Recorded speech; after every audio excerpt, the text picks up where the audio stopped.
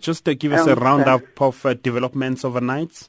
Overnight, we haven't had any incidents. We thank God for that. There has been rain reported in different parts of the province, with Modimolle receiving more than 100% millimeters.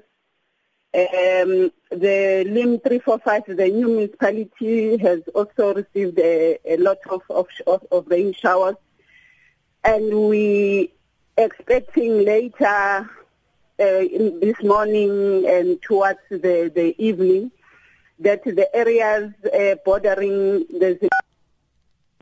towards Botswana border will also be receiving a lot of showers as the cyclone is moving past Zimbabwe.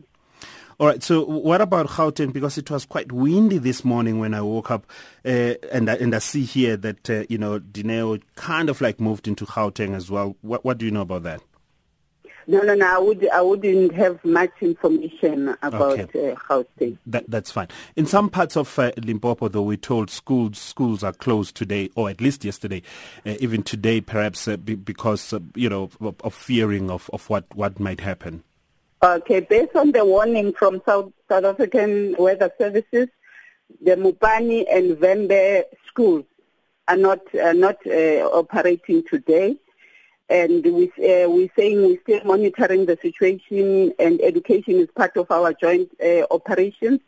As we get information, we will make sure that schools children are safe, and if there's a need, they will then all be sent to back home. But as things stand right now, you don't see a need really for parents to panic. You don't see a need to ask them to go back home. They don't have to panic, especially in Capricorn. Waterberg, we're monitoring that situation, but overall, they shouldn't panic.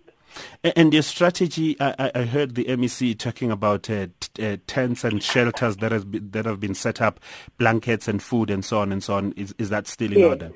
Yes, those are our relief material. But we're also saying that those who might be threatened, they will then be evacuated to safe places.